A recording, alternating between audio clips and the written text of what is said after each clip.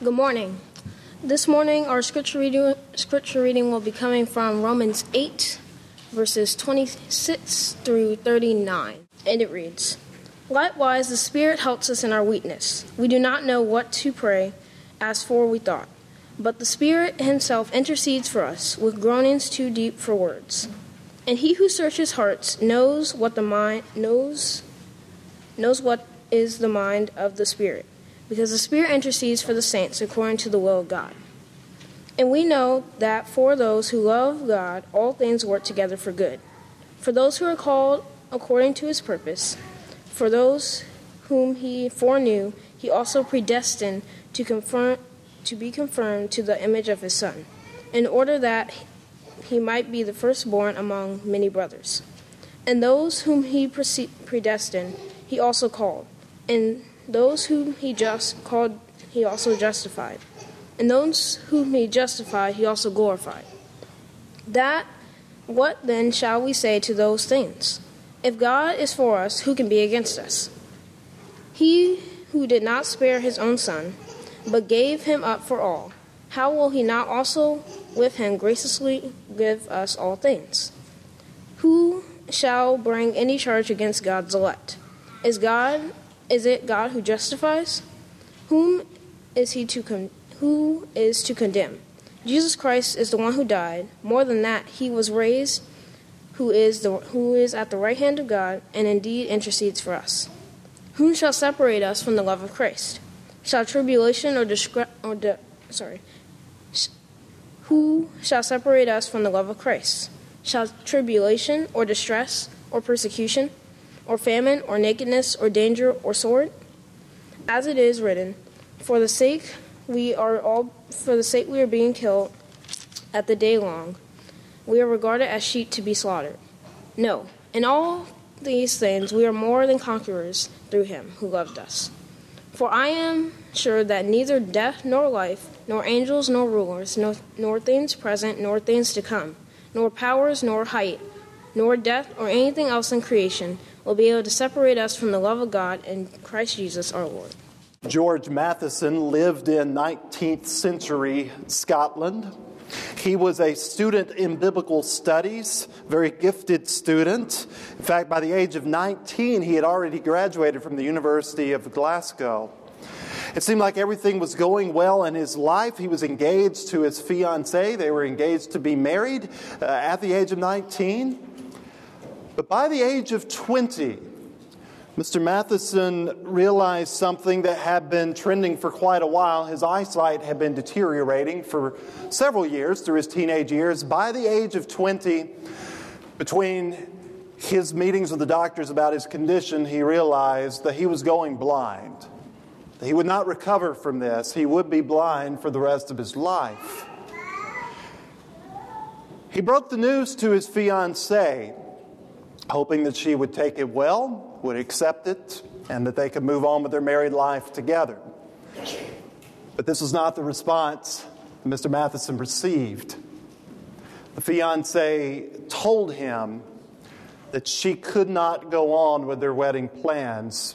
She could not see herself going on with the burden of being married to someone with such a disability. She returned his ring and she left him.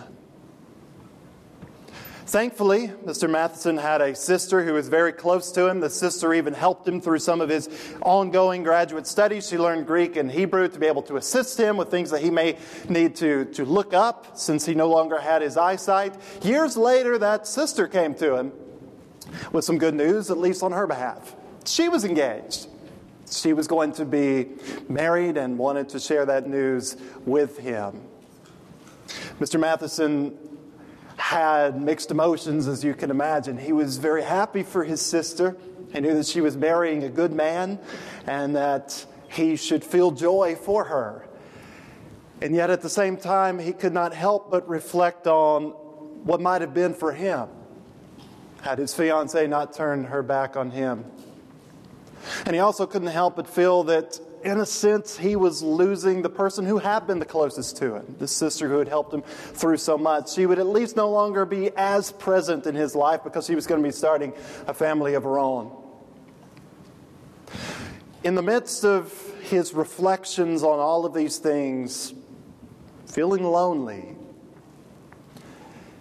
George Matheson went back and he wrote these words on June the 6th, 1882. The words of the hymn we just sang. A love song to the one he knew would never leave him nor forsake him.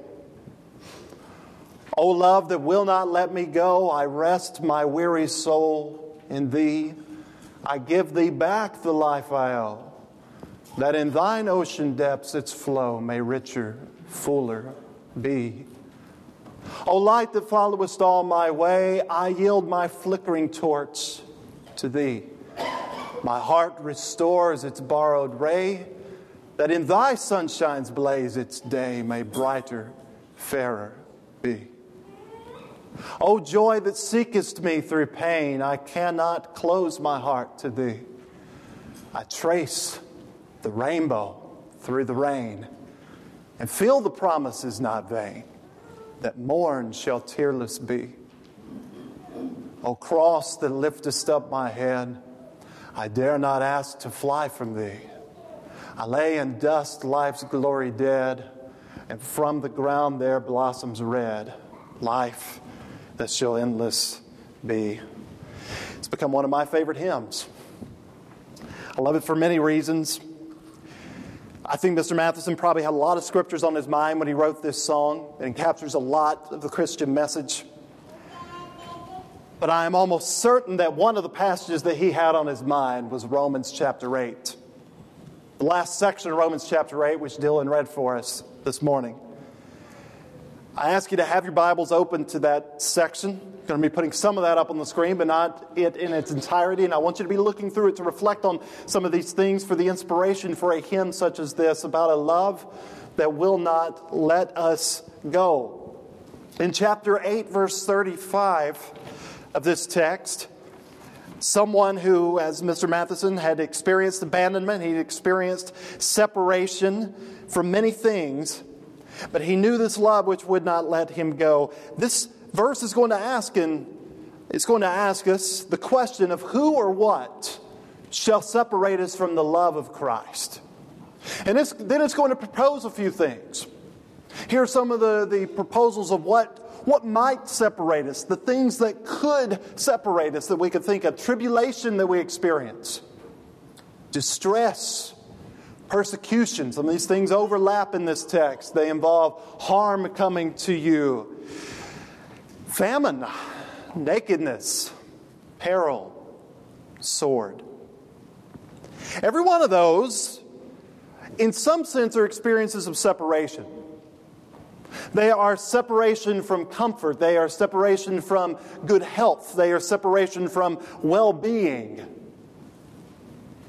They all represent a type of abandonment, we could say.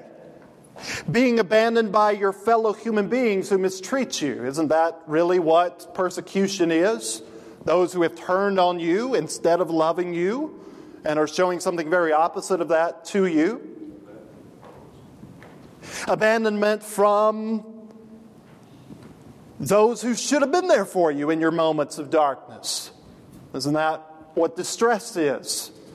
Isn't that what tribulation is in many ways?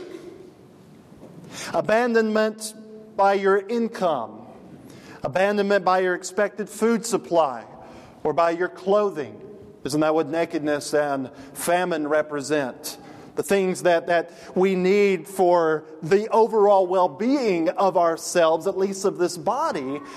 All of these represent some type of abandonment of those things. You being separated from those things. Now, what Paul keys in on among all of these things that you can see captured in several of those terms there is this idea of bodily harm because of the faith that you have in Jesus Christ, which was not only a possibility in the first century context, it was very much a probability that you would experience this on some level.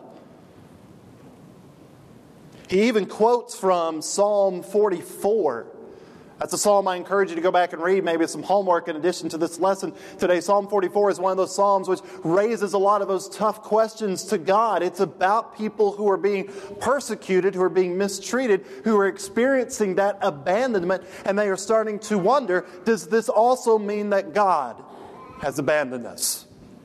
Would God be faithful to us even when we are persecuted, even when we are mistreated, even when we are, as that text says, like sheep who are being slaughtered all day long? Now we're not only in the realm of bodily harm, we are in the realm of death itself. It'd be very tempting to say that any of these things could lead us to believe that God had abandoned us, that these were signs that He no longer loved us. Whereas Psalm 44 leaves you with a bunch of questions about that. You're still wondering that at the end of that psalm. It raises the questions. I'm convinced that part of the reason why this New Testament text goes back to that is to say the questions that were raised here, they may not have been answered there. Let me definitively answer them for you now that we know God in the form of Jesus Christ. And that's why we read these last 3 verses of this chapter. No, in all of these things, we are more than conquerors through Him who loved us. There's that idea of love again there. It is saturated in this. This passage is saturated with it. We are more than conquerors through Him who loved us. Conquerors over what? Conquerors over everything that is about to be named here. Everything that's already been named, everything that's about to be named here. For I am sure that neither death, nor life, nor angels, nor rulers, nor things present, nor things to come, nor powers, nor height, nor depth, nor anything else in all creation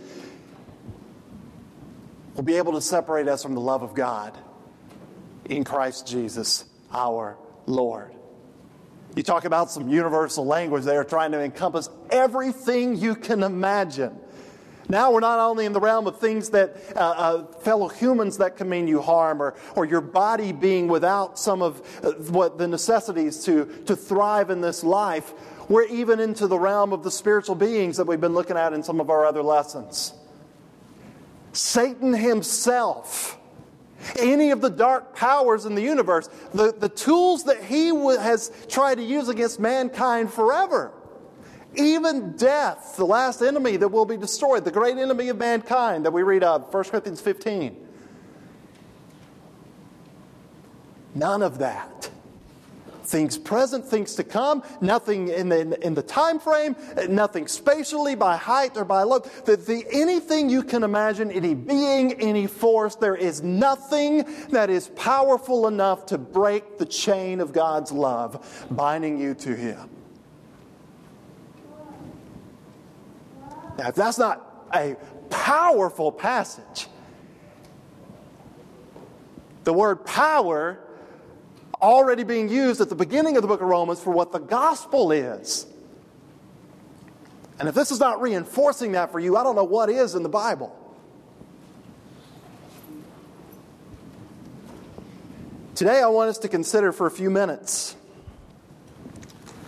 I want us to consider what grounds this kind of confidence.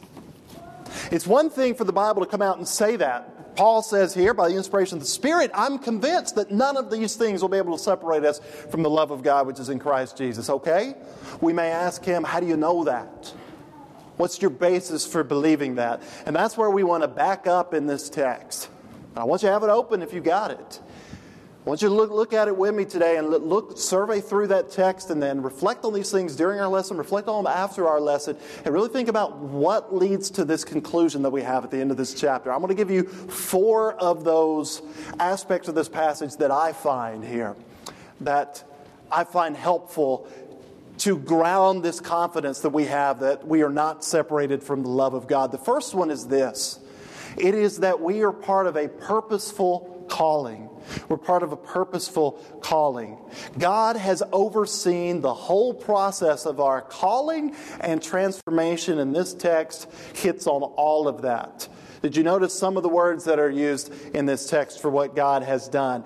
We were foreknown. We were predestined to a sanctified life, specifically to conformity to the image of Jesus himself, to no longer just be who we have become in this fallen world, but to be transformed into the likeness of Jesus. That is our destiny. That's the design God has for us. This is why we are calling this a purposeful calling. So we were foreknown. We've been predestined to that. We have been called to that. The invitation is out there for us. Just as Jesus was calling disciples, we've been called to that. We who are in Jesus have been justified.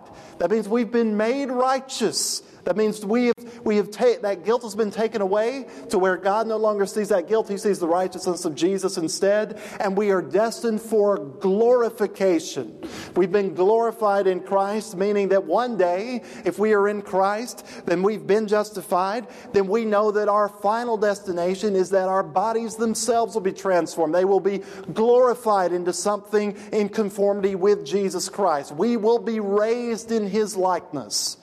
That's the whole process of what God has been doing. His creative, purposeful project with humanity is captured by those 5 actions. And think about what has taken to show us that God really means what He says when this is His design for us. This text emphasizes time and time again, God is for us.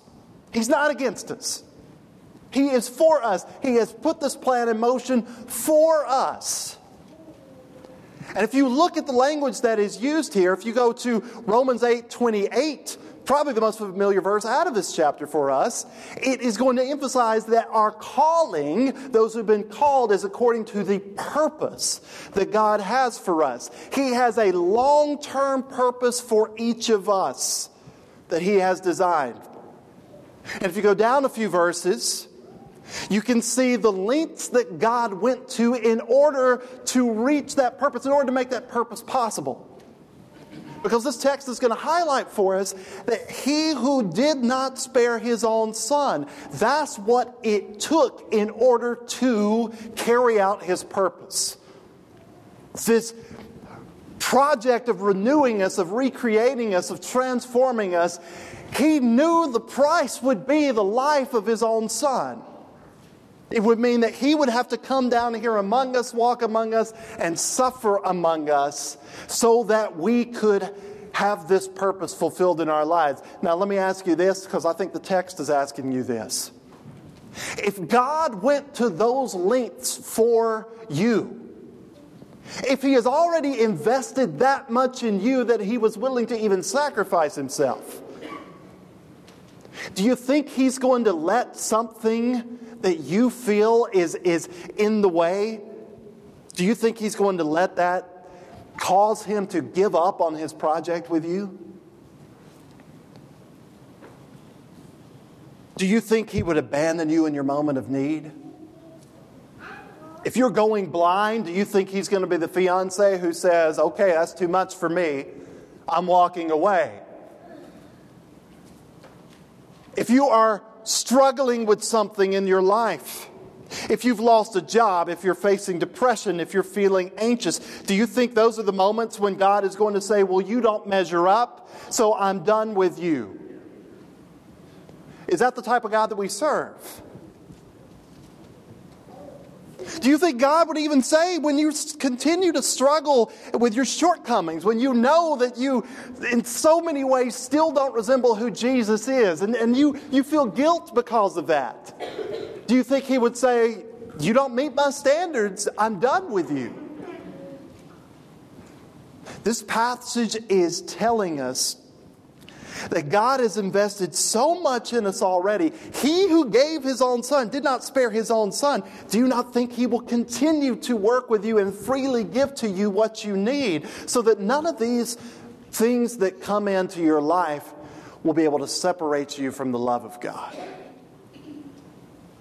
He's already invested too much time, too much sacrifice, too much love in you to let something else derail His plans for you. What a powerful thought. I would even go so far as to say this, because the passage seems to include all things. Not even our sin can separate us from the love of God. Now, hear what I mean by that. Sin does hurt God more than we can ever imagine. Sin prevents us from moving forward through the project that He has for us of transforming us. It is our stubborn refusal to allow the righteousness of Jesus to reign over our lives, and our refusal to be on that path to the glorification that He has destined for us, what He wants for us. But it does not take us out of His love. How do I know that? You go back a few chapters in the book of Romans. Go back to chapter 5. The text tells us while we were still sinners, while we were His enemies. Okay, there is some hostility that is there of our actions against Him. But it says that He still demonstrated His own love for us, even in that moment. The only reason our sin hurts Him so much is because He loves us. People wouldn't hurt you. If you were indifferent to the people around you, then what they did wouldn't hurt you. When you see someone that is living a wayward life, it hurts you because you love them. That's how God is with us.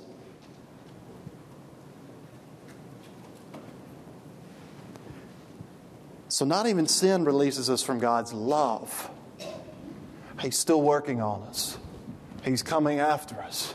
He's the Father who's there at the home looking out over the horizon to see if His Son would come home, as the parable that Jesus tells us portrays. And He will run to us as soon as we do. God is too invested in this purposeful calling to let something else derail it. Now here's the second principle from this text. Justification wins over condemnation. I talked a couple of weeks ago about the idea of atonement. And we talked about 5 different languages that the Bible uses to help us understand atonement. One of those languages is the language of the law courts, the legal terminology. You're guilty. How are you going to not have the sentence that should come along with your guilt? That's the idea of justification. It is to make you righteous. The book of Romans itself is going to tell us that that's only available because of your faith in Jesus Christ and because He has lived a righteous performance. Therefore, in Him, you can be righteous in the eyes of God. Now, here's why that's important in this text. Go with me down to verse 33 when it talks specifically about the elect here. Those whom God has chosen and those who have heeded that call, who have accepted that call to follow Jesus, we can trust that Jesus' righteousness is more powerful than any charges that could be brought against us. I know you see that on paper, but I don't think our hearts are always fully convinced of that. I think we struggle sometimes with the charges that others, fellow humans, may bring against us. Those who may slander us, those who may try to hurt our reputation, those who may make us feel guilt over something. That's one form of charge that could be brought against us. The early Christians were accused of all kinds of things that were not true. They were accused of being cannibals because they shared the Lord's Supper. They were accused of being those who were trying to subvert the empire, trying to be revolutionaries. They were accused of all kinds of activities to try to paint them as the bad guys. Our world, in many ways, while the terminology may have changed some, is going to do the same thing to the followers of Jesus Christ. They're going to throw terms at us. They're going to try to slander us. They're going to try to label us as something evil. This text is telling us no matter what name someone puts on you, no matter what label they put on you, if it's a slander that comes from a fellow human being, if it's an accusation from Satan himself trying to make you still feel guilty over something that's already been forgiven, this text is telling you that none of those charges will separate you from the love of God. Why? Because Jesus is the one who justifies. Look down in verse 34 with me. Jesus died, He was raised, He's at the right hand of God, and what's He doing? He's interceding for us. So no charges that can be brought against me are greater than Jesus' defense for me. Does that make sense? If Jesus is my advocate, if I am in Him, He has me. Jesus never loses a case. I don't care what prosecution is coming against me. If Jesus is with me, Jesus does not lose a case.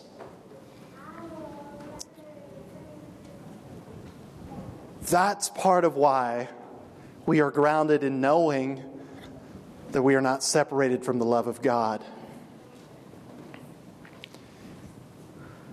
Jesus' righteousness was greater than sin. Jesus' resurrection was greater than death. Jesus' defense of me is greater than, not through my defense, His defense through His righteousness is greater than any accusation that could be brought against me. What charge can come against God's elect who are in Christ Jesus? They mean nothing. They will not separate us from the love of God. Here's the third principle that goes along with that. Why don't you back up in the text a little bit?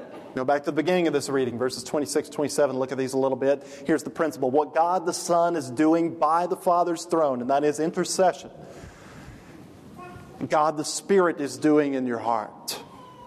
I'm convinced that's why both of those ideas are in this text, and that's why I started our reading with verse 26. Verse 26 is going to ground us in the fact that the Holy Spirit is in us. That's talked about earlier in this chapter. The Holy Spirit is God with us, God in us. And this text tells us in verse 26 that the Holy Spirit is helping our weakness. And then it goes on and talks about how sometimes we don't even know how to pray as we should. But the Spirit is there playing a role within us. What this text is really getting across, and this is really important, the ongoing work of intercession. We think of our prayers going through Jesus, the Son, who is the mediator between God and man, and we are praying through Him to the Father. That's absolutely true. But that intercession actually starts before that. It starts within you.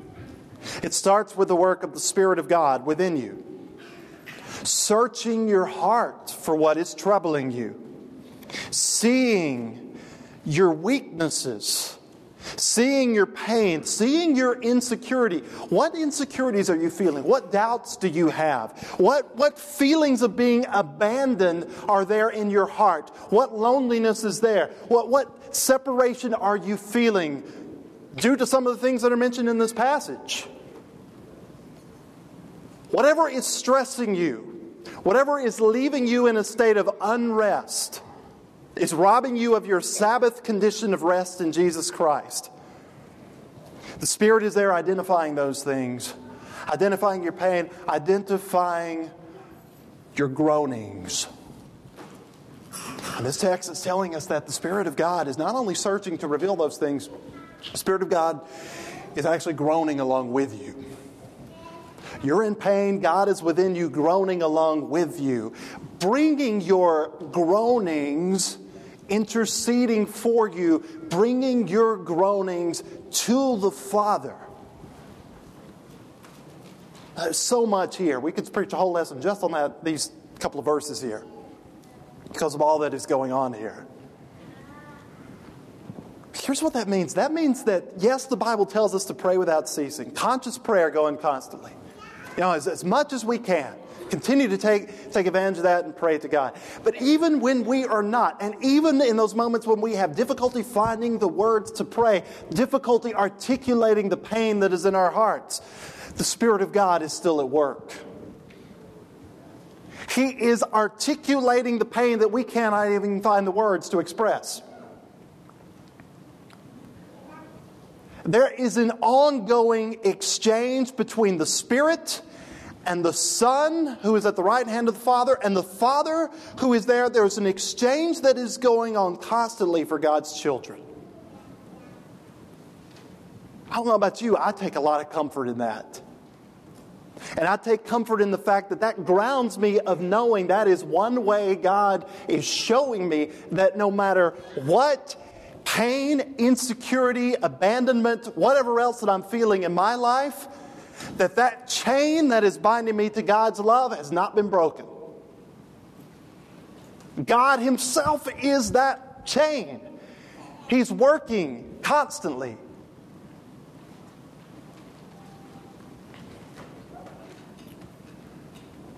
And the last principle is actually the one in the verse that follows. The most familiar in this text to us. Verse 28. God is at work for good. Now, I think we could take that text and you could run with it in a lot of different ways, which people have done.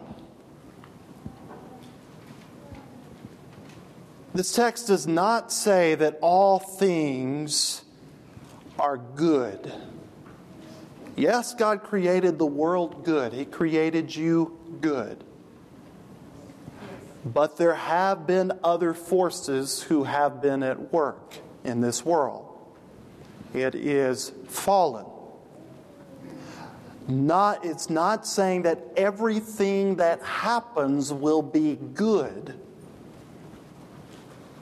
It's not even saying that everything that happens is intended by every force that is enacting those things for good. Evil is real.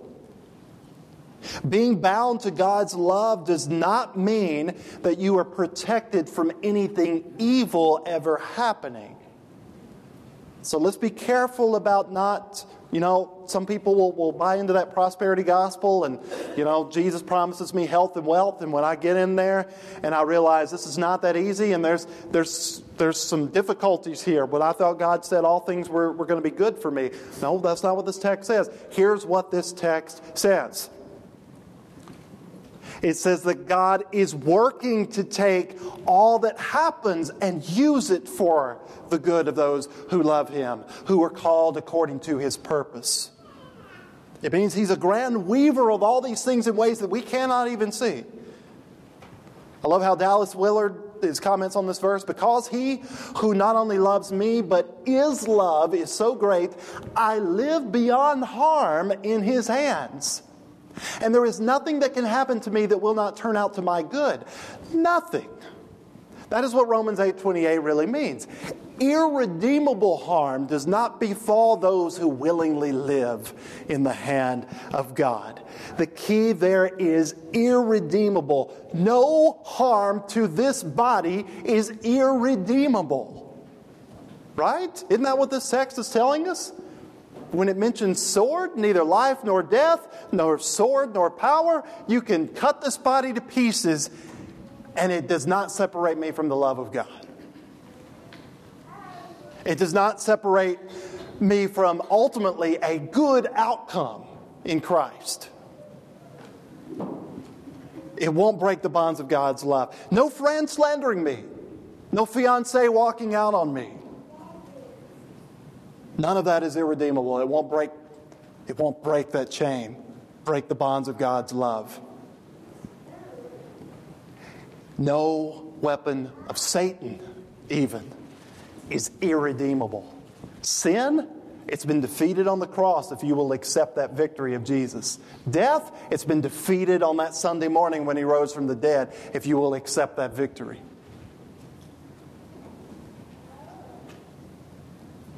In Jesus, I've been foreknown. I've been predestined. I've been called. I've been justified. I'm destined to be glorified. We are more than conquerors when we are in Jesus, folks. Oh, love that will not let me go, I rest my weary soul in thee. Let's pray. Our Father, we love you.